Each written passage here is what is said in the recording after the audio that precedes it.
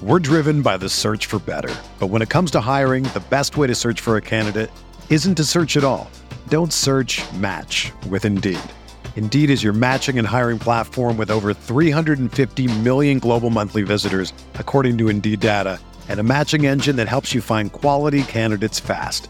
Ditch the busy work. Use Indeed for scheduling, screening, and messaging so you can connect with candidates faster. Leveraging over 140 million qualifications and preferences every day, Indeed's matching engine is constantly learning from your preferences, so the more you use Indeed, the better it gets. Join more than 3.5 million businesses worldwide that use Indeed to hire great talent fast. And listeners of this show will get a $75 sponsored job credit to get your jobs more visibility at Indeed.com/Blue Wire. Just go to Indeed.com/Blue Wire right now and support our show by saying that you heard about Indeed on this podcast. That's Indeed.com/Blue Wire. Terms and conditions apply. Need to hire? You need Indeed.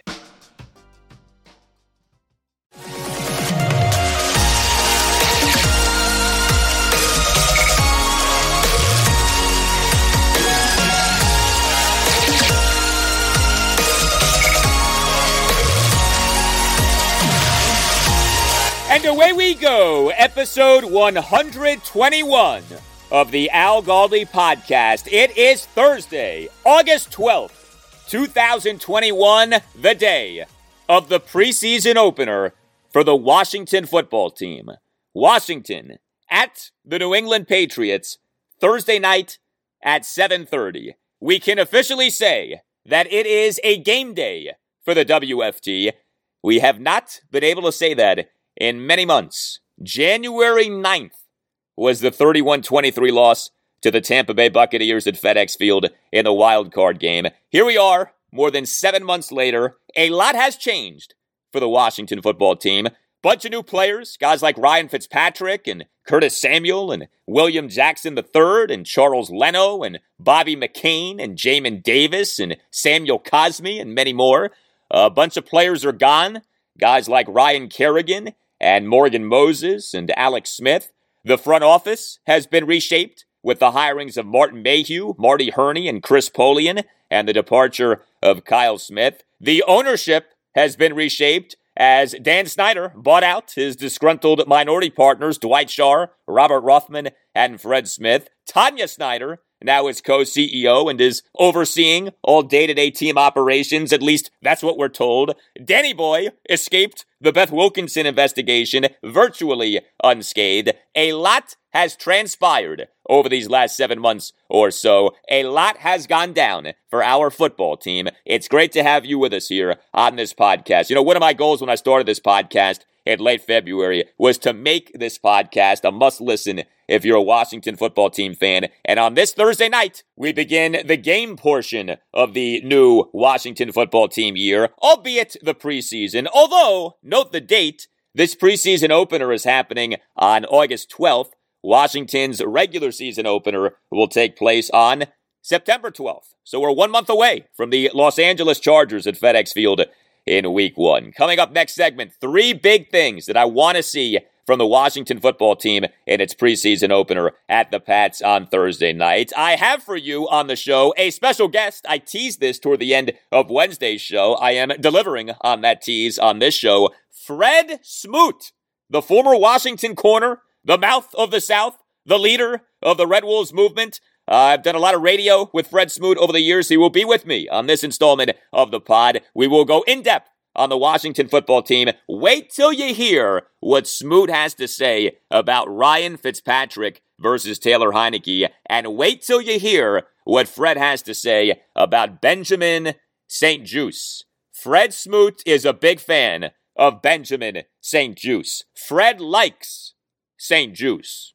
Yeah, you could say that Fred, he likey the juice. You like the juice, eh? Yeah, you know. The juice is good, eh? Yes, Fred, he likey the juice. He likey the juice. Also on the show, because we're not just about the Washington football team, I will talk Nationals. They were supposed to play 2 games at the New York Mets on Wednesday, only played 1.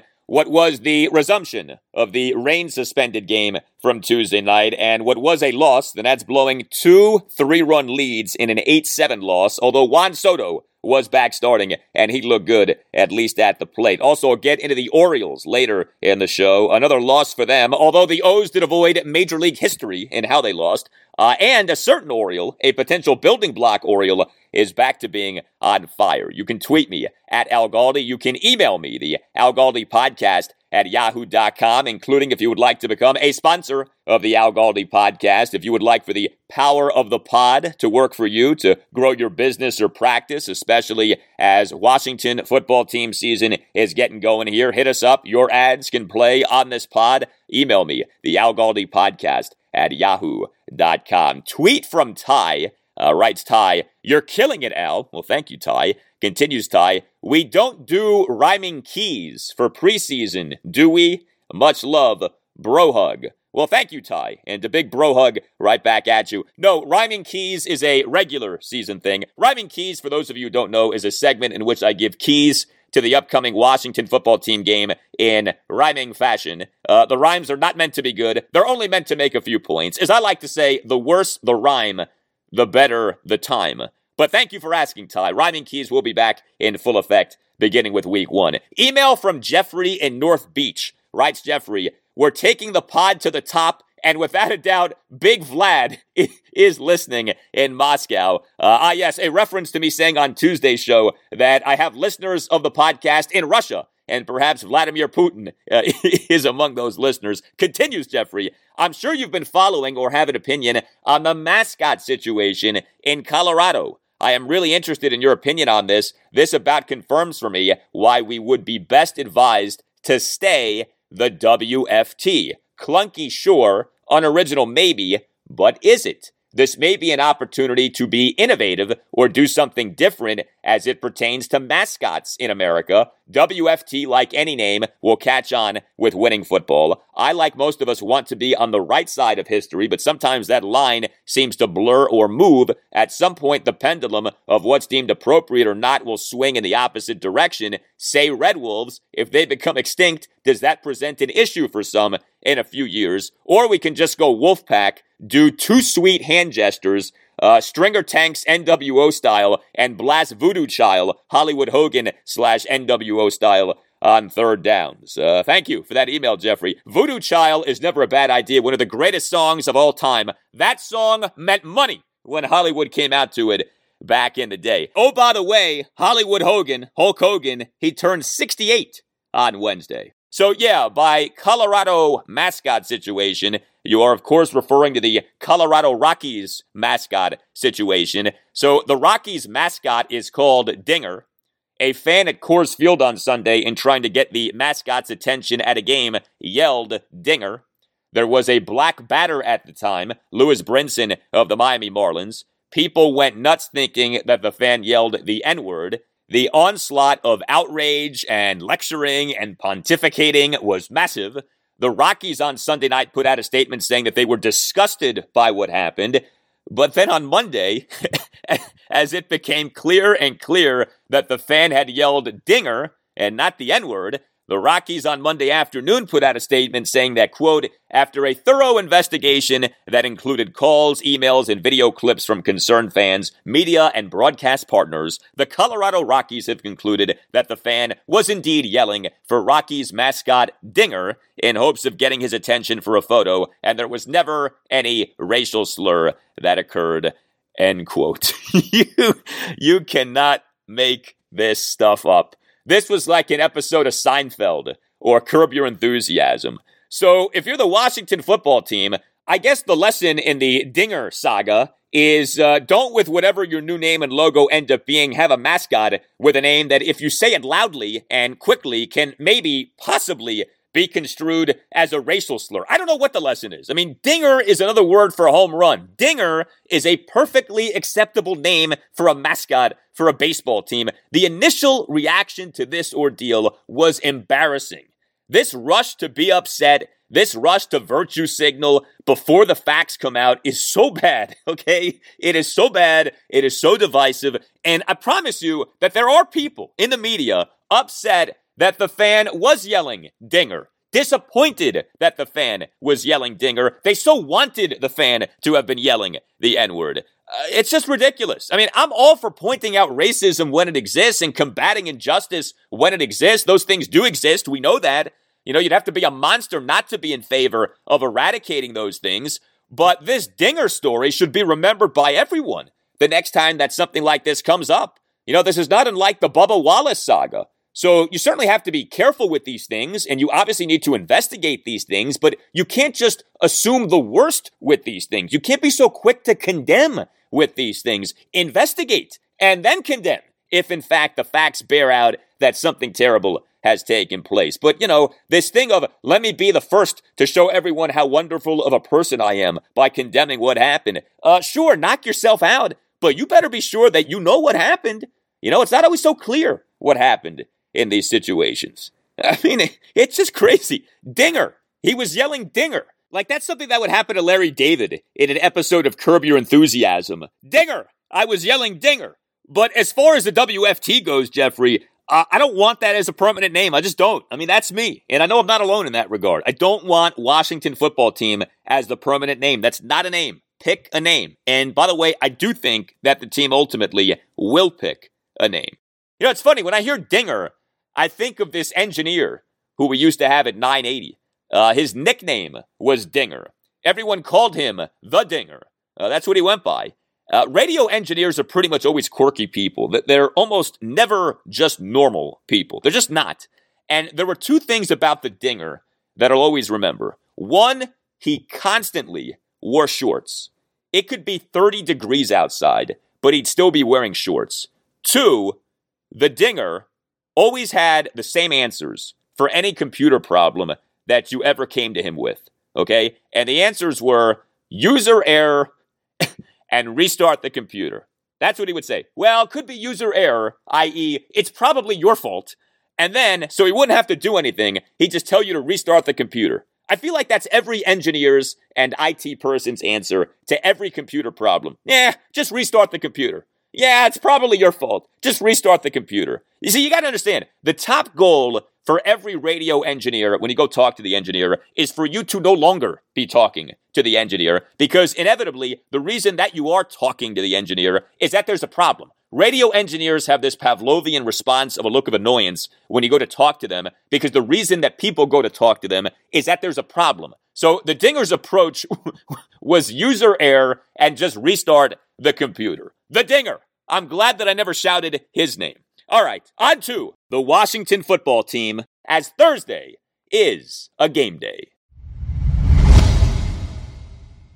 All right, so Thursday night is the night. Preseason opener for the Washington Football Team at the New England Patriots at 7:30. Ron Rivera has not given any specifics in terms of playing time for starters, hasn't said exactly who will not play due to injuries. Some of that is obvious. Kyle Allen won't play. He still has not been practicing fully in training camp off aggravating his surgically repaired left ankle 2 Saturdays ago. Curtis Samuel won't play. He's back on the active, physically unable to perform list with that groin injury. William Jackson III may not play. He has been dealing with a leg issue, a Charlie horse, as Ron described it. Matt Ioannidis may not play. He has been ramped up quite slowly off his time on the reserve COVID-19 list. The number one goal for Washington at the Pats, obviously, is to avoid injury. A few things in football are worse than losing a key player to serious injury in a meaningless preseason game. You know, it was just 3 years ago, 2018, that Washington, in a preseason opening loss at the Patriots, saw Darius Geis suffer a season-ending torn left ACL. Let us hope that nothing like that happens in this preseason opener at the Pats on Thursday night, regardless of how you feel about Geis now. But beyond the obvious goal of avoiding injury, here are 3 things that I'm hoping to see in Washington's latest preseason opener at New England. Number 1, I want to see Washington throw the football a lot. I'm not really that interested in seeing Antonio Gibson and J.D. McKissic get carries in this game.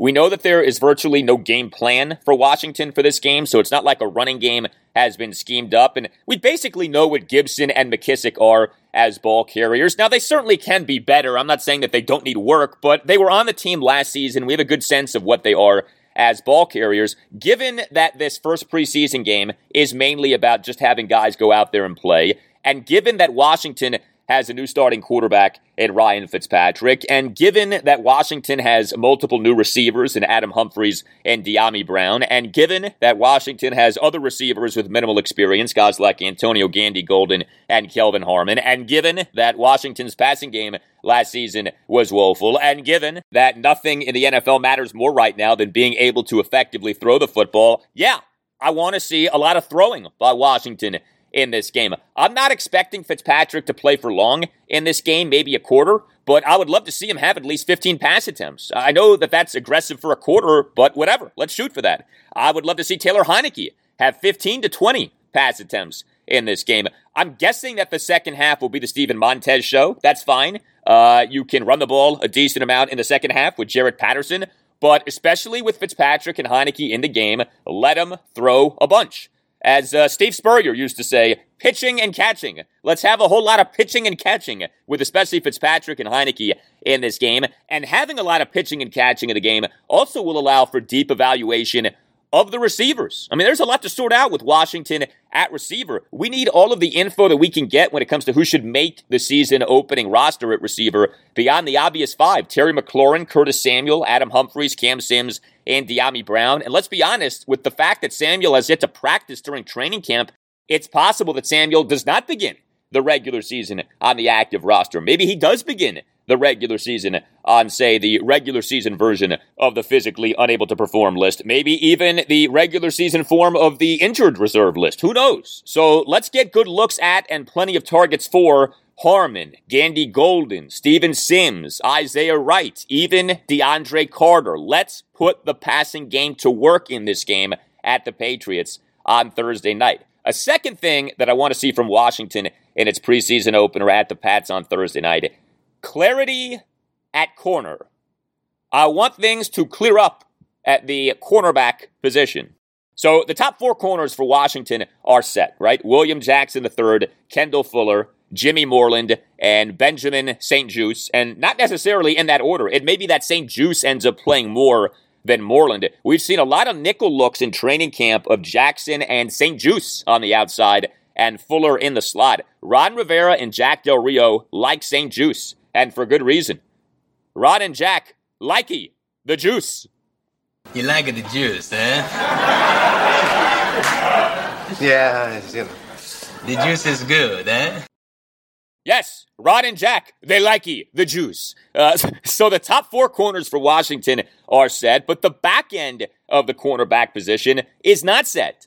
Danny Johnson was listed as Washington's top kickoff returner on the unofficial depth chart that came out on Monday. I do think that Johnson will make the season opening roster, but he did not play on a single defensive snap for Washington last season. So who are the corners beyond the core four of Jackson, Fuller, Moreland, and St-Juste? Is Johnson now a factor? Is Darrell Roberts making the season opening roster? Is Greg Stroman still a factor? Is Troy Apke a factor? Remember, he's making the transition from safety to corner. Does Washington not keep as many corners as we think, given the position flex, yes, of Bobby McCain, who can play both free safety and nickel corner, and as I have pointed out, is listed on WashingtonFootball.com as being a corner? What about some of these lesser-known corners, like Cole Luke and Torrey McTyer? You know, Cole Luke is interesting. Washington last September 7th signed Luke to its practice squad, and then Washington last November 21st promoted Luke from the practice squad to the active roster and actually signed him to a 2-year contract. Luke in the 2020 regular season played in 5 games for Washington. The 2021 season would be Luke's age 26 season. He entered the NFL in May 2017 with the, wait for it, Carolina Panthers as an undrafted free agent out of Notre Dame. So Luke goes back to Ron's time as Panthers head coach. Luke in the 2019 regular season played in 8 games for the Panthers. And then there's Torrey McTyer, who has gotten a good bit of attention recently. He has made a lot of plays in training camp. Washington, this past January 12th, signed McTyer to a reserve future contract. The 2021 season would be McTyer's age 26 season. He entered the NFL in May 2017 with the Miami Dolphins as an undrafted free agent out of UNLV, played in 12 games for the Dolphins over the 2017 and 2018 regular seasons, then played in 5 games for the Cincinnati Bengals in the 2019 regular season, but McTyer did not play in the NFL in the 2020 season. Who out of all of these guys makes cases for themselves to make up the back end of Washington's crop of corners on the season opening roster? I'd like to see one or more step forward with this game at the Patriots on Thursday night. And then a third thing that I want to see from Washington in its preseason opener at the Pats on Thursday night: special teams excellence. I want special teams to be special in this game on Thursday night, and I want to see this in three ways especially. The first way is Dustin Hopkins making whatever field goal attempts that he has. Ron Rivera has not brought in competition for Hopkins, who Washington re-signed in March. I want Hopkins to validate that trust. Also, I on Thursday night want to see DeAndre Carter return a punt for a touchdown. Yes, I know that's a big ask. I want to see that, okay? I want to see a house call from DeAndre Carter. I do believe that Carter will make the season opening roster as Washington's primary punt returner. He has extensive experience as a punt returner and has been a very good punt returner. I want to see him show us on Thursday night that a new era for Washington on punt returns is upon us here. Washington has been horrible on punt returns over the last 4 seasons. Here are Washington's rankings out of 32 NFL teams in yards per punt return in each of the last 4 regular seasons. 2020, 27th. 2019, 32nd, dead last. 2018, 25th. 2017, 27th.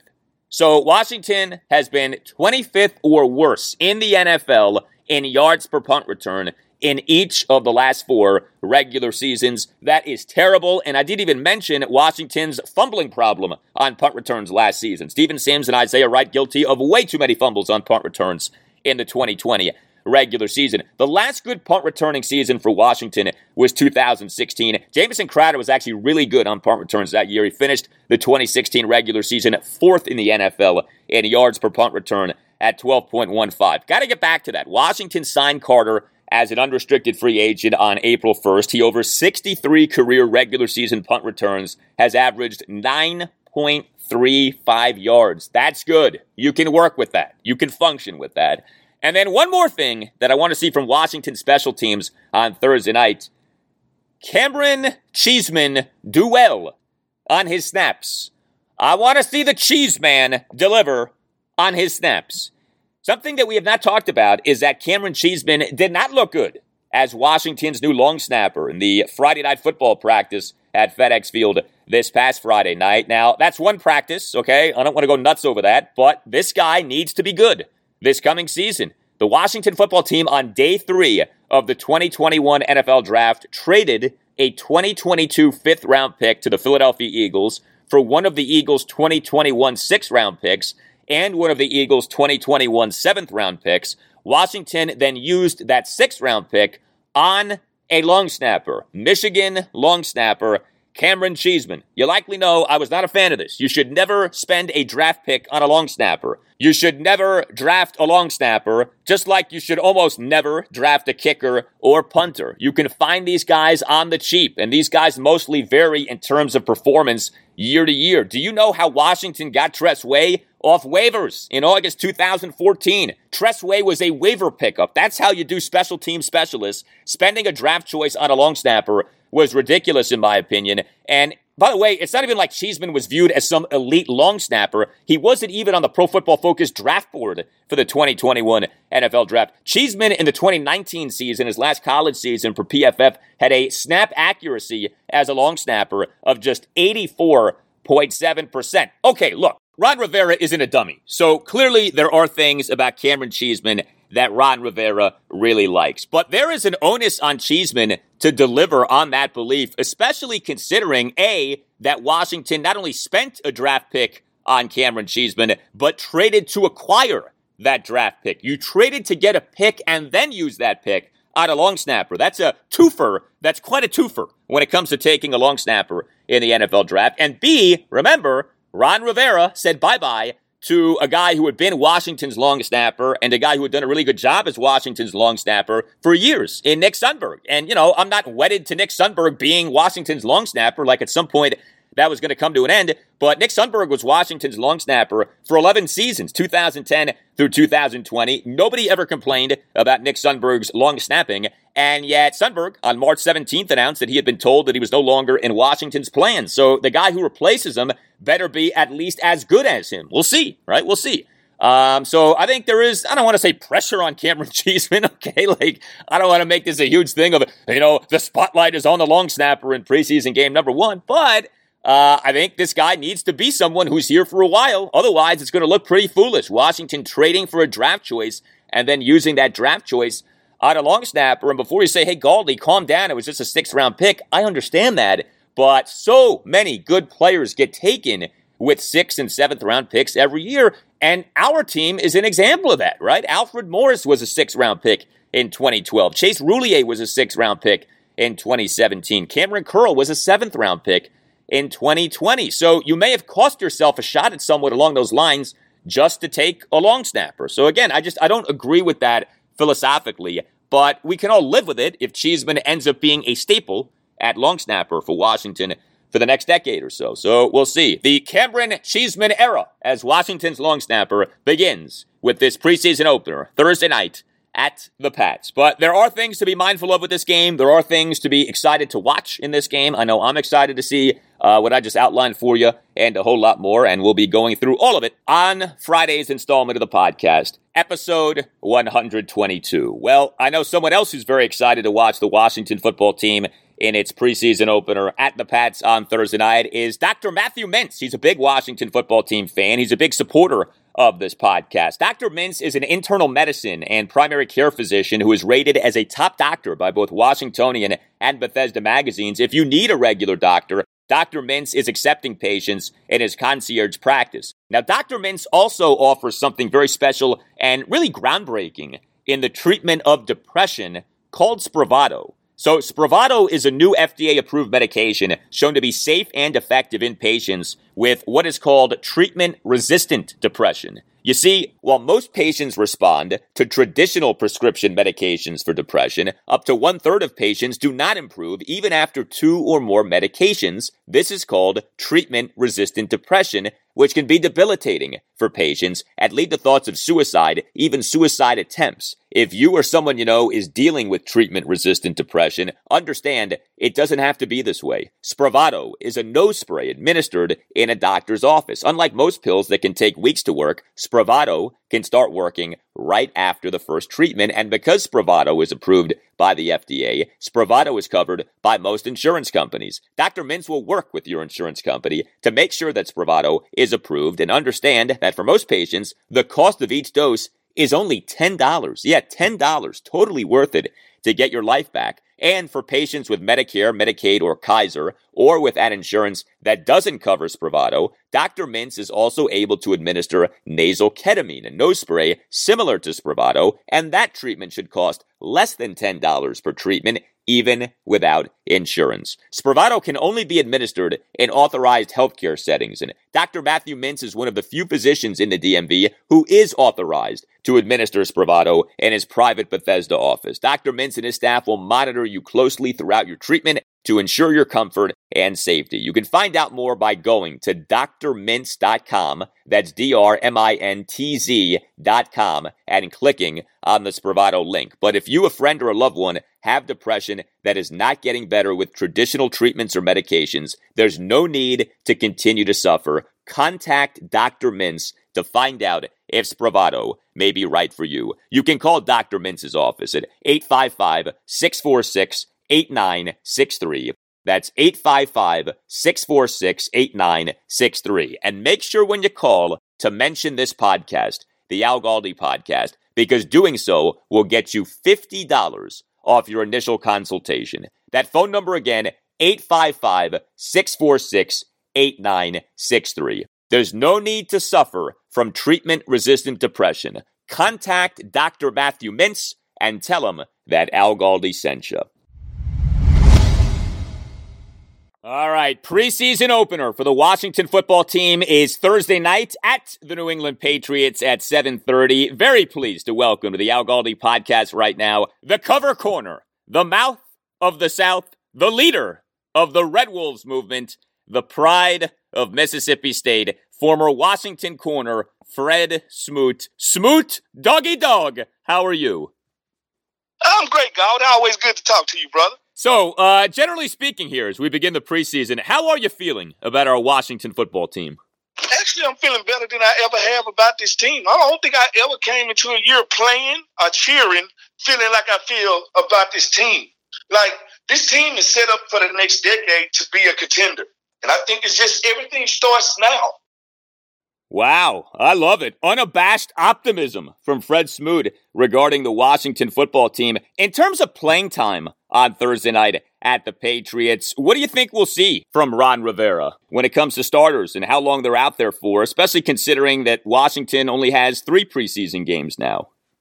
I don't know. It's hard to say because he's going to have some players he wants to see, some starters he wants to see. And that's the difference between the preseason for different players. Guys that were here last year, he don't need to see them. Guys that get here like Ryan Fitzpatrick, he might want to see a little bit of Ryan Fitzpatrick. He might want to see a little bit of William Jackson. He might want to see some of the newcomers get out there and show me what you got. And some of the old guys sit back. I know what you got. Stay healthy and get ready for the season. So it's always different for different coaches. With Coach Rivera, he's kind of hard to read. He's one of those guys. He's going to do stuff his way. You mentioned Ryan Fitzpatrick. Are you a believer in Ryan Fitzpatrick? Well, I'm also a guy that picked off Ryan Fitzpatrick, so you know how long ago I played. But I'm a believer, man. His last 3 years, he's matured in a way, and he's learned the quarterback job. He's learned how to dictate the defense. He's learned how to put the ball where he wants it to be. He's learned a lot. So he's one of those guys that got better with age. So I'm one of those people, I do believe in Ryan Fitzpatrick, but I actually believe in Tyler Heineke a little bit more. Like, I think Tyler Heineke, when we talk about Tyler Heineke 10 years from now, I think he's going to have a very Kurt Warner-type story. I just think he's going to come out of nowhere to be something special, to take us somewhere special.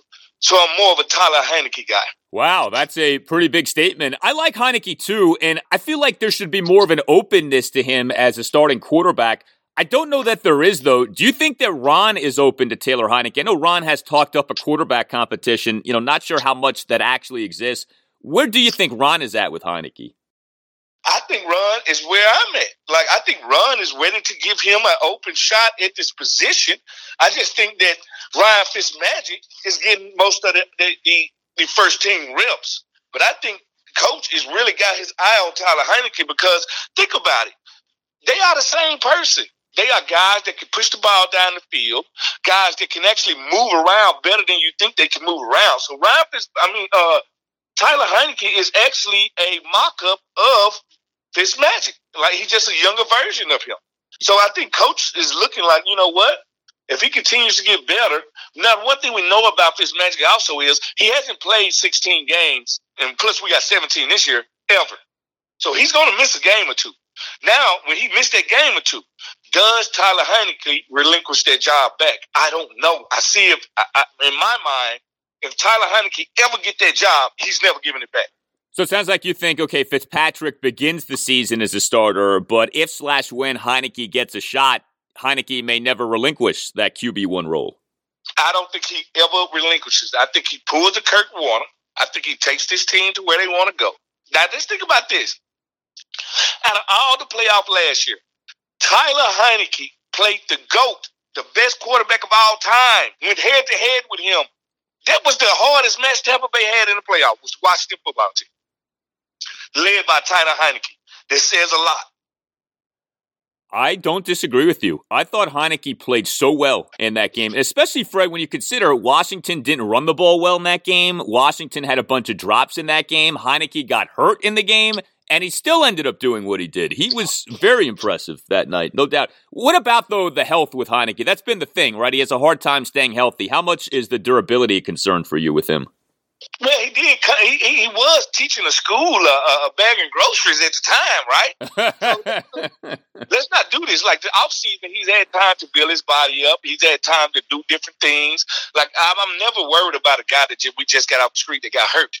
Now, Now, let's see what he can do now after he's had a year of lifting weights. He's had a year of building his body up. He's had a year of doing this. Like I said, we're dealing with a different animal now that he knows he has a chance to dance compared to a guy that was about to teach classes. We're talking with former Washington corner Fred Smoot. So it's been a while since Washington truly had a deep receiving core. What do you make of this receiving core? Is it legit? Is it now a strength? It's legit. And it's more than legit. Like, this is how you always know if you got a group that's legit. When I do have to cut people, am I cutting somebody that somebody's going to sign the next day? Yes, we are. If we cut Steven Sims, he will be signed the next day. If we cut AGG, he'll be signed the next day. If we cut Cam Sims, he'll be signed the next day. So no matter Kevin Harmon, signed the next day. No matter who we cut off of this group, there will be signed the next day. So it's a very talented group. It's a very deep group. And I remember talking, like, this is what I like about this group. If I'm an offensive coordinator, I can literally bring in Curtis Samuel, McLaurin. I can bring in a running back. But you still don't know what formation I'm in. I can literally put the running back outside the numbers, make a linebacker go out there and check him. I can put Curtis Samuel, motion him back into the backfield, and that will force a cornerback to play linebacker. All right, and we'll run right at them. See, that's what they have with this wide receiver group and this running back group, a lot of flexibility and a lot of fluidity. And that's what you want. You want guys that play different positions. And I think Curtis Samuels is the ultimate joker out of the deck. Yeah, I think you're so right about that. The position flex, Ron talks about that all the time, but the ability to utilize different formations, use guys in different roles. Are you worried about Samuel with this groin injury? He hasn't practiced at all during training camp. No, I'm not. I think it's kind of like they don't want him to practice. Yeah, I got a feeling they don't because he's that wild card. He's the guy that once he goes into motion, that corner has to worry about him getting the ball. When he is in the game, he changes formations. And I don't think they want to show any of that in the preseason. So I don't think that's why when you listen to Coach talk about it, he's not concerned. He's not concerned at all. And I think he's not concerned because he don't want to show anything. All right, let's talk Washington secondary, a position group you know well. William Jackson III, what does he bring to the Washington football team? I think he's going to be great. He's one of those guys. You know how if you play for the Denver Nuggets, nobody knows you? All right? Well, he went through that. He played for the Cincinnati Bengals. Nobody knew him. He went out there. He done his job. And now you go to this NFC East. I remember years ago when Nnamdi Asomugha came to the NFC East, and I said, he will be undressed. Because the one thing about the NFC East, we play all our game on TV. All right? We play all our game on TV. We play Dallas on TV. We play Philadelphia on TV. We play New York on TV. And you're going to get exposed. Now, with William Jackson, I think he's going to benefit from, one, playing with this dominant defensive line. Two, he's long and he's sticky. Now, think about this. Not only is William Jackson long and sticky, you got Benjamin St. Juste that's 6'3", 200 pounds and sticky. All right? Kendall Fuller can play inside. So I'm thinking, why not put the long guys outside, put Kendall in the inside, and I think now you got some shut-down corners to match that defensive line. I think this defensive backfield is going to be special. I think Benjamin St. Juste will be up for Defensive Rookie of the Year. I'm saying it right now. He's a third rounder, and he will be up for Defensive Rookie of the Year. Wow. St. Juste, there's a lot to like with him. Like you said, he's tall, he's long, he's physical. Him playing on the outside, Fuller on the inside, though, would mean less playing time for Jimmy Moreland. Are you okay with that? Less of Moreland this coming season? I'm okay with that because I'm okay with competition. And the one thing about it is Jimmy flashes. Jimmy always flashes, but he's always a second too late. All right? The one thing we know about Kendall Fuller, he's going to be Johnny on the spot. Now, I got to get the best three on the field, but I got to have 4 or 5 corners. And if Jimmy is your fourth corner, that says a lot. We saw a lot of zone coverage from Washington last season. Are you anticipating seeing more man coverage this coming season? I'm thinking more the same amount of zone because no matter if they're playing zone or man, they still blitzing in a fashion. And what they want is, with this rush from this defensive line, they want the defensive backs to have their eye on the quarterback. Zone lets you do that. Once you play man, your eyes is on that man. I anticipate them playing just as much zone as they played last year because that allows them to make plays on the back end because of the front going to get to the quarterback. So it's going to be 50-50 like it was last year. With safety, the idea of Cameron Curl as the free safety with Landon Collins as a strong safety, are you a fan of that? I'm a fan of it. Landon has came back. He's 15 pounds lighter. Lot to prove. And I always tell people, the only reason I remember sitting down having this conversation with Darryl Green, and I was like, how do you start 20 years in the NFL? And he was like, simple, son. Never let the man behind you play. All right? It's as simple as that. And Landon got hurt.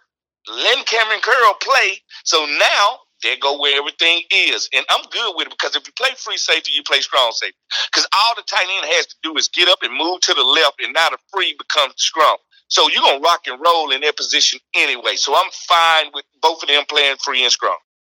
Your fellow Mississippi State Bulldog, Montez Sweat, on Tuesday said that he and Chase Young want to break the combined sack record. I loved hearing that from Montez. How great can they be, though? Like, now I think you really start to think about, okay, how high is the ceiling for this Chase Young-Montez Sweat duo?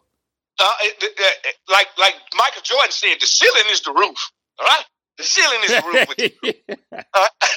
I think they can be special. You can't, with both of them in the game, it makes the offensive line play pure. And when I say pure, meaning one-on-one blocks. Who can you double team? Like, if you double team one, you're letting the rest of them go one-on-one. Somebody's going to make a sack. I think they have not only the chance to break the sack record, I think they're going to have a chance to break the sack record, then come back the next couple of years and break their own record. That's how special I think they can be. My dog brother, he going through the same thing I went through. I happened to get here in a defensive back room with Champ Bailey, Hall of Famer, Dion, Hall of Famer, Darryl Green, Hall of Famer. So no matter how many plays I made, I was just always that other dude. And I see that with Montez. He just never gets as much respect as he garnishes. And that's going to keep him on his toes. So it's going to keep him coming. So I got a lot of respect for the guy. And I think, like I said, I think they have a chance to not only break the record, I think they'll come back 2 years later and break their own record. Yeah, we're still trying to figure out what MJ meant when he said that. The ceiling is the roof. But we get the idea. The ceiling is high. The ceiling is the roof. No question. You know, I was thinking about it. So you were drafted by Washington by Marty Schottenheimer. Ron Rivera seems to be Marty Schottenheimer-like. Do you see parallels between the two? I do.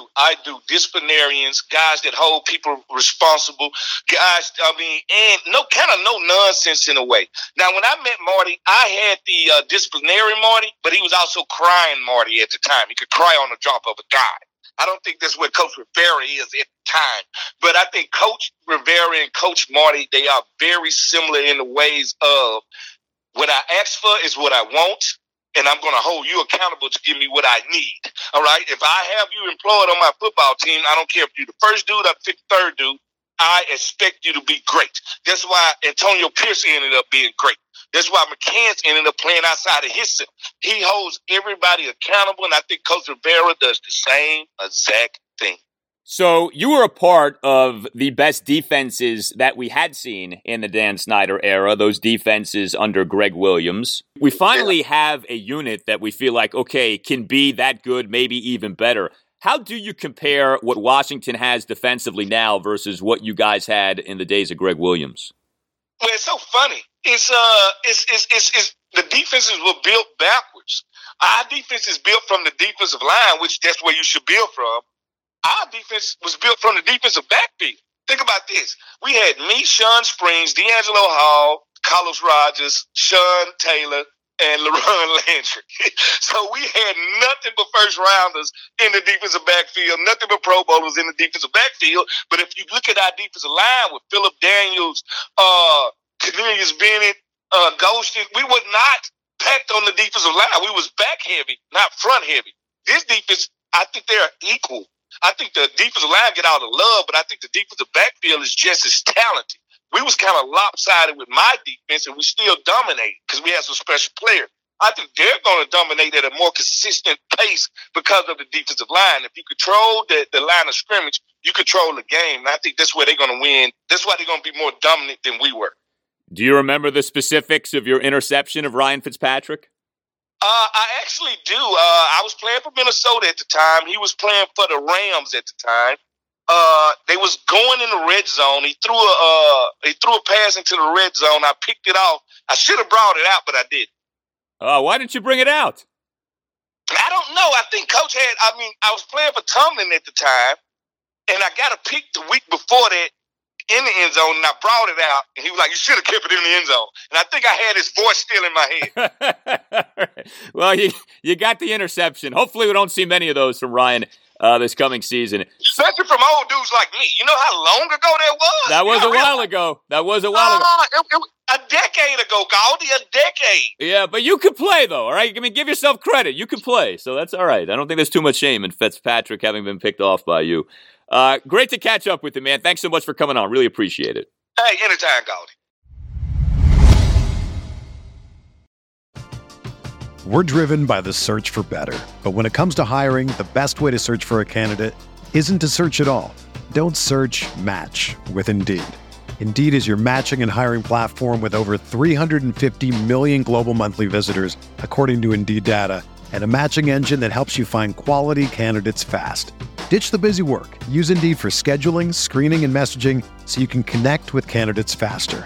Leveraging over 140 million qualifications and preferences every day, Indeed's matching engine is constantly learning from your preferences, so the more you use Indeed, the better it gets. Join more than 3.5 million businesses worldwide that use Indeed to hire great talent fast. And listeners of this show will get a $75 sponsored job credit to get your jobs more visibility at Indeed.com/Blue Wire. Just go to Indeed.com/Blue Wire right now and support our show by saying that you heard about Indeed on this podcast.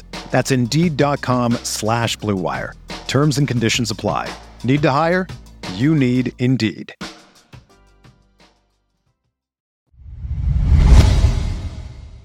All right, so as you perhaps are aware, the 2021 Major League Baseball season has been a mess of a season for the Nationals, and so to nobody's surprise, the Nats' ongoing series at the New York Mets is a mess of a series. Game 1 of the series was suspended due to rain. Game 2 of the series, which was supposed to be Game 2 of 2 games on Wednesday, postponed due to rain, and so we now have a doubleheader scheduled for Thursday afternoon beginning at 12:10. If the doubleheader is completed as scheduled, all 3 games in the series will end up being screwed up in some way. Game 1, suspended due to rain, started on Tuesday night, ended on Wednesday. And then games 2 and 3, 7-inning games due to being part of the doubleheader on Thursday. Thursday is only August 12th. The Nationals' regular season isn't due to end until October 3rd, but I've got to think that the Nats themselves already are looking forward to the end of this season. I mean, you think about this, from the Nationals' COVID-19 outbreaks, and I say outbreaks as in plural of outbreak because the Nats have had multiple COVID-19 outbreaks, from the COVID-19 outbreaks to the injuries, to the wild variance in individual players' performances, to the massive sell-off, right, trading away 8 players for 12 prospects, to a game being suspended due to gunfire outside Nationals Park, to, oh yeah, all of the losing for the Nats. This has been some season for the Nationals, and I'm guessing for a lot of people inside the organization, I'm guessing for a few of you who are fans of the Nats, the season can't end soon enough. There are things to be following and monitoring as the Nationals' regular season plays out, so I don't want to make it sound like every game moving forward is completely meaningless. That's not the case. You want to see these young Nats especially do well, but it just has been a trying 2021 for the Nationals, and that continued with what went down over these last few days here at the Mets. So we did have a game on Wednesday, but just one game instead of the scheduled 2. An 8-7 loss that started on Tuesday night, ended on Wednesday, featured 3 Nats errors, and featured the Nats blowing 2 3-run leads. The Nats blew a 4-1 third-inning lead and a 7-4 fifth-inning lead. Nats now are 50-63 on the season with a National League East worst run differential of -40. So there was good news out of all of this, okay? Juan Soto is back, and that's good news, and we shouldn't take that for granted. So Soto was the Nats starting right fielder and number 3 batter in this 8-7 loss at the Mets that, again, started on Tuesday night and ended on Wednesday. Soto did not start any of the 3 games in the Nats series loss at the Atlanta Braves over the weekend due to an ailing right knee, but he was out there beginning with the portion of the game on Tuesday night, and he looked good, certainly offensively, in this game one of the series. He reached base 4 times, 3 for 4 with a homer, 2 singles, and a walk. So Soto in the Tuesday night portion of the game smashed a 3-run opposite field homer to left center field at the top of the first off the Met starter Carlos Carrasco. And then Soto in the Wednesday portion of the game, a 2-out 5-pitch walk in the top of the second, a 2-out single in the top of the fourth, and a leadoff single in the top of the sixth, despite having been down in the count at 1.12. He did look a little choppy in the field at times over the course of this game one, but what matters the most with Juan Soto, obviously, is what he's doing as a hitter. And as a hitter, he looked just fine in this game number one. And, it's tricky with Soto because he's had an odd season. He's had a streaky season. At times, he's been hitting for no power. He's hit into a bunch of double plays this year. So it's been an odd year. But the overall numbers for Juan Soto this season really are great. And I think that needs to be emphasized because we can lose sight of that. Juan Soto is having a tremendous season. Juan Soto, as we speak here on this Thursday, has a batting average of 303, has an on-base percentage of 431, and has a slugging percentage of 510. He's having a 300, 400, 500 season, which is not something that many players can say that they've done. That is an excellent offensive season that Juan Soto has put together. And how about this for Soto entering games on Wednesday? Soto per StatCast entered play on Wednesday with the lowest chase rate in the majors this season and with the highest percentage of swings that produce hard contact in the majors this season. So chase rate is the percentage of non-strikes that you chase. Juan Soto going into games on Wednesday in terms of qualified batters, best chase rate in the majors this season, but also among qualified batters, highest percentage of swings that had produced hard contact this season. Again, that's not easy to do, and yet he's done that. He's really doing a great job as a hitter this year. The route to this has been rather circuitous. It hasn't just been a steady Eddie year, but at the end of the year, it's about, overall, what'd you do? And overall, what Juan Soto has done has been very impressive. So great to see Soto back out there for the Nats in game one of the series. Not so great to see the Nats defense and pitching in this game one of the series. So the Nats committed 3 errors in the game. Errors aren't always the be-all, end-all when it comes to how good your defense is. And truth be told, 2 of the errors by the Nats ended up not being that costly.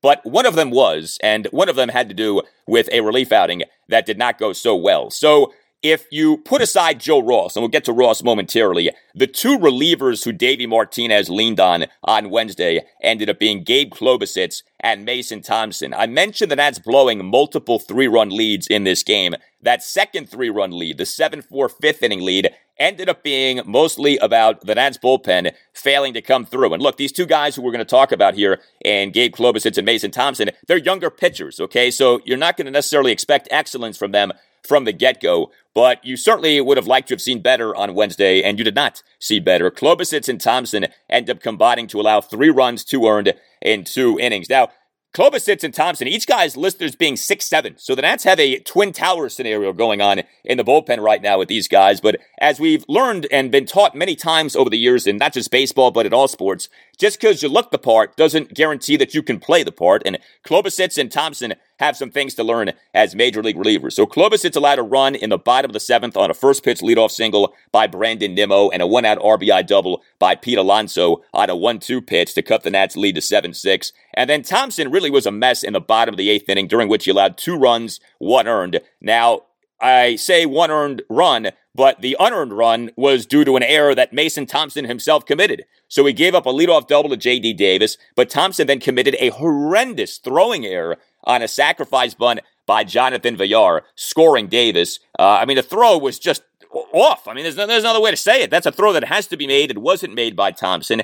Thompson later gave up a 1-out full count RBI single to Brandon Drury. Now, there was an element of bad luck on that because the ball was not hit hard, and the ball ended up being hit over a leaping Luis Garcia in a drawn-in Nats infield, but that is an RBI single for Drury. And then Thompson, for good measure, gave up a 2-out single to Jeff McNeil. So the bullpen unable to get the job done. But the Nats pitching in this Wednesday portion of the game really does come back to Joe Ross. So Ross technically was a reliever in this game. Paolo Espino started the game. He started the Tuesday night portion of the game, and he himself wasn't great. Paolo gave up a run in 1 inning. He gave up a run in the bottom of the first on back-to-back 2-out doubles by Pete Alonso and Dominic Smith. And then interestingly, Paolo actually batted in his spot in the top of the second to begin things in the Wednesday portion of the game. As he was the first batter, the Nats had Riley Adams on first base off a leadoff single to conclude the action on Tuesday night. Yeah, this gets confusing. And Paolo went up to bat, put down a good-looking sacrifice bunt in what ended up being a one-run National second inning. So Paolo was used as a batter, and then Paolo was out of the game, and then Joe Ross took over the Wednesday portion of this Nats 8-7 loss at the Mets, and Ross struggled. So he began his time in the game in the bottom of the second, and ultimately allowed 4 runs in 5 innings. He gave up 6 hits, 2 doubles, and 4 singles. He only issued 1 walk, but it was a costly walk, and he only had 2 strikeouts. Ross allowed 3 runs in the bottom of the third on 2 doubles, 2 singles, and an RBI ground out. The 2 doubles were especially disappointing. Ross gave up a leadoff opposite field double to Brandon Nimmo to left field, despite him having been down to the count at 1.12, and Ross then gave up a 2-out RBI double to J.D. Davis to left field, despite him having been down in the count at 1.02. So each guy, Nimmo and Davis, was in a put-away spot, and Ross was unable to put each guy away. Nimmo was down 1-2, ended up delivering a leadoff double. Davis was down 0-2, ended up delivering a 2-out RBI double. And then Ross allowed a run in the bottom of the fifth on a leadoff 5-pitch walk of Jeff McNeil. That was the only walk that Ross issued in his outing, but that was a costly walk because later in the inning, you had a 2-out full count RBI single by Michael Conforto. Now, Conforto did then get tagged out in a rundown between first and second base for the third out, but the damage had been done. And so Joe Ross ends up struggling. Like I said, 4 runs in 5 innings. This was Ross's 20th game of the season. He now has an ERA of 4.17 on the year. And this Jekyll and Hyde nature to Joe Ross's 2021 season continues. In fact, get a load of this. So this outing for Ross on Wednesday was his 4th outing since coming off the 10-day injured list, which he was on due to right elbow inflammation. If you track what Ross has done since coming off the 10-day IL, he essentially has been good, then bad, then good, then bad. Like, that's the way his outings/starts have gone since he came off the 10-day IL. 6-5 loss at the Philadelphia Phillies on July 26. His first outing off the 10-day IL, it was terrific. 5 scoreless innings. His next start, 6-3 loss to the Chicago Cubs at Nationals Park on July 31st. He was bad. 5 runs, 4 earned, and 4 into third innings. His most recent start prior to this outing on Wednesday, Ross was pretty good. 7-6 loss to the Philadelphia Phillies at Nationals Park last Thursday. 3 runs and 6 into third innings. I know that line isn't spectacular, but Ross in the game gave up just 5 hits, issued 2 walks into hit by pitch, but he had 7 strikeouts. He threw 59 strikes versus 25 balls on 84 pitches. Joe Ross, you just don't know which Joe Ross is going to show up, outing in and outing out. He's not consistent, and that's a problem. That's a big problem for a pitcher as he's trying to develop. And so, I look at Joe Ross and I'm like, well, he's good enough to where he can be in your rotation, but the way he is, he's just not more than a number 4 or number 5 starter. And there are worse things in the world, like you need number 4 and number 5 starters. But, this thing of, well, maybe Joe Ross can be a number 3, maybe even a number 2. No, I don't think we can say that. I think he's a number 4, number 5 guy. And you just wish that the good Joe Ross, who we know exists because we've seen that Joe Ross, could be on display more often. With the 2 other errors by the Nats in this game. So one was a tough fielding play. I mean, it was an error, but Luis Garcia, what was a pretty difficult 2-out fielding error on a James McCann grounder in the bottom of the second inning. That was not an easy play to make, but the other error was a play that has to be made. Carter Kieboom had a throwing error, another throwing error. This one to begin the bottom of the 6th inning. He committed a throwing error on a J.D. Davis grounder as Kieboom had trouble transferring the baseball from his glove to his hand. This has been an issue for Carter Kieboom, and in the past it's been more a thing where he can't get the ball out of his glove for some strange reason. In this case, it was more just a sloppy exchange from his glove to his hand. But it's odd with Kieboom at third base because he's making the plays. He's having a hard time, A, with the transfer of the baseball from the glove to his throwing hand, and then B, with the throws. So, he's got one part of the act down. He's got to get those other parts down. And I'm not sure that I've ever seen a guy have as much difficulty as Kieboom is having transferring the baseball from the glove to the hand. I'm not sure what that's about. I will say, too, Josh Bell could have caught the throw that Kieboom made. That was a pickable pick at first base for Josh Bell. He was unable, though, to come through with the pick. But I will say this, both Garcia and Kieboom did deliver with the bat in this 8-7 Nats loss at the Mets in a game that concluded on Wednesday. So for Carter Kieboom, he had an opposite field bloop single on a ball that barely landed on the outfield grass upon being jammed in what ended up being a Nationals 3-run fifth inning. That was actually a good piece of hitting by Kieboom. And then he ended up scoring all the way from first base on Luis Garcia's 2-run double in that inning. And that was a good piece of hitting by Garcia. 2-run double to the right center field gap in the Nationals' 3-run fifth inning. So it was good to see that. I mean, Kieboom and Garcia are two guys you absolutely are tracking as the rest of this season goes down. How they perform matters a lot. How Victor Robles performs matters a lot. He was out there as the National starting center fielder in this game. You know, it's been good to see this. Davey Martinez going with Victor as the Nats starting center fielder. Kieboom as the Nats starting third baseman. Garcia as the Nats starting second baseman. And Robles actually had 2 hits in this game. He had a leadoff single in the Nats 3-run first in the Tuesday night portion of the game. And he had a 1-out RBI double to left field on an 0-2 pitch in the top of the second of the Wednesday portion of the game. Although, this was kind of a gift of a double. Robles had a ball that was sent to left field. The Mets left fielder Dominic Smith, who is not known for his defense, totally butchered the play. Really should have made the catch. You know, he was tracking toward the wall. I don't know if that got to him. You know, he was moving deep into the shade. I don't know if that got to Dominic Smith, but whatever the case, that's a catch that should have been made. So that was at least somewhat generous official scoring there for Victor Robles to get that double. But he did put the ball in play. He does get credit for the double. He does end up finishing with a multi-hit game. Also, Riley Adams had a multi-hit game for the Nationals. He was back out there as the Nats starting catcher. Adams is a guy who the Nats got back from the Toronto Blue Jays in the Brad Hand trade. And Adams has done a pretty good job here as a hitter. Adams in this game, 2 for 4 with 2 singles, including an RBI single. He had an RBI single in the Nats 3-run fifth. He also had a leadoff single in the Nationals 1-run second inning. Yadiel Hernandez had 3 walks in the game. A rough game, though, for Josh Bell. 0 for 5. He left 4 men on base. Also with the Nats was this, and I got a kick out of this, but a kick out of this in not such a great way. So the Nats on Wednesday selected the contract of lefty Sean Nolan from AAA Rochester and optioned Sam Clay to Rochester. And I think the idea was for Nolan to potentially pitch in Game 2 of the 2 games that were supposed to be played at the Mets on Wednesday. But understand the following about Sean Nolan. So this season is Sean Nolan's age 31 season, and Sean Nolan has not pitched in a major league game since October 2015. Let me repeat that. Sean Nolan has not pitched in a major league game since October 2015.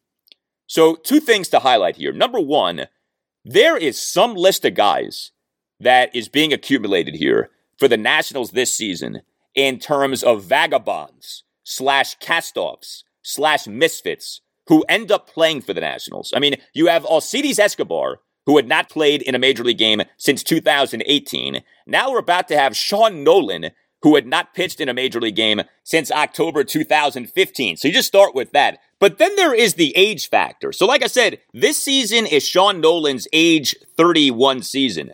He becomes yet another 30-something player called up from AAA Rochester by the Nats this season. The Nats have got to lead the majors, or at least be close to leading the majors, in most 30-something players summoned from AAA this season. And I know that there are plenty of 30-somethings in minor league baseball. Like, not every player in the minors is someone in his early to mid-20s, right? Like, sometimes you have these what are called 4A players playing at the AAA level, guys who are good enough or too good for AAA, but not good enough for the majors. But in what to me is one of the great indictments of the state of the Nationals farm system, so often this year, when the Nats have had to summon someone from AAA, that someone has been someone in his 30s. Rare is the call-up who is, in his 20s and on the come. More frequent is the call-up who's in his 30s, is kind of a baseball vagabond, and is trying to just hold on to his career, or is trying to reignite his career, or something like that. But here's a list of Nationals call-ups this season in terms of guys in their 30s, all right? So now we have Sean Nolan to add to a list that already included Yadiel Hernandez, Gerardo Parra, Adrian Sanchez, Ryan Harper, Javi Guerra, Justin Miller, and Kyle Lobstein. I mean, just right there are 8 guys in their 30s who the Nats have called up from AAA Rochester this season. That's not normal, people. That's not the way that this is supposed to work. When we talk about, well, why did the Nationals engage in that sell-off? Did they really have to trade Trey Turner? Why did they have to trade Trey Turner? This is why, people. This is why. All you're doing, it feels like, is calling up guys in their 30s from the minors. That's a problem. And Sean Nolan is the latest guy. I saw that on Wednesday, and I was like, man, I got to talk about that on the podcast. That's not the way this should be, and yet it be.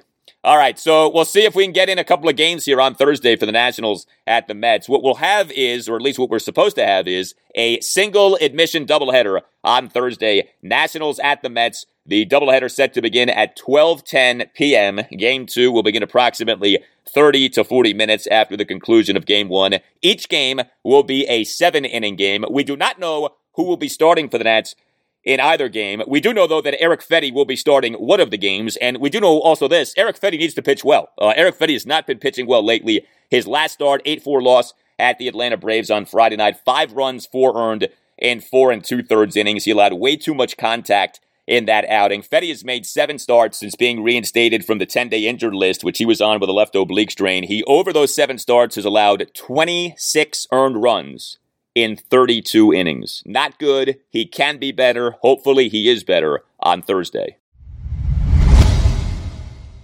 All right, so there is good news and bad news for the Orioles. That is if you care about the outcomes of Orioles games. I do not in this rebuilding and tanking season. I do care about certain players on the Orioles, one of whom I'll talk about shortly. But the good news is that the O's on Wednesday night did not allow at least 9 runs. The O's had allowed at least 9 runs in each of 6 consecutive games. That was one shy of the major league record for such a streak, the record shared by the 1901 New York Giants and the 2000 Seattle Mariners. So that streak for the Orioles is over, but the O's on Wednesday night did lose, again, a 5-2 loss to the Detroit Tigers at Oriole Park at Camden Yards in Game 2 of a 3-game series. Second consecutive game in the series, delayed by rain. The O's now have lost 7 consecutive games. The O's during that 7-game losing streak have been outscored 68-25. Yes, the O's during their current 7-game losing streak have been outscored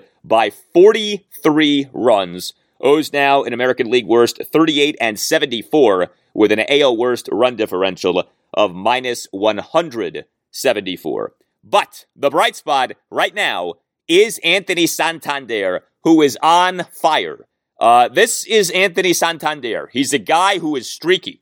He was on fire not that long ago. Then he got ice cold. Now, over the last 3 games, he's caught fire again. So Anthony Santander on Wednesday night was the Orioles starting DH at number 4 batter. He had a leadoff single in the bottom of the 2nd, a 2-out full count single in the bottom of the 6th, and a 1-out 2-run homer in the bottom of the 8th inning. And the homer was some shot, a mammoth blast that went a projected 413 feet per Statcast and onto Utah Street. I think the fact that it went onto Utah Street and it was sky high made it seem longer, bigger, more gargantuan than 413 feet. But that was a shot that, at least visually, looked like a moonshot from Santander. This off him in the 9-4 loss to the Tigers on Tuesday night as the Orioles starting right fielder at number 4 batter, having 2 solo homers. Anthony Santander now, over his last 3 games, is 8 for 13 with 4 homers, a double,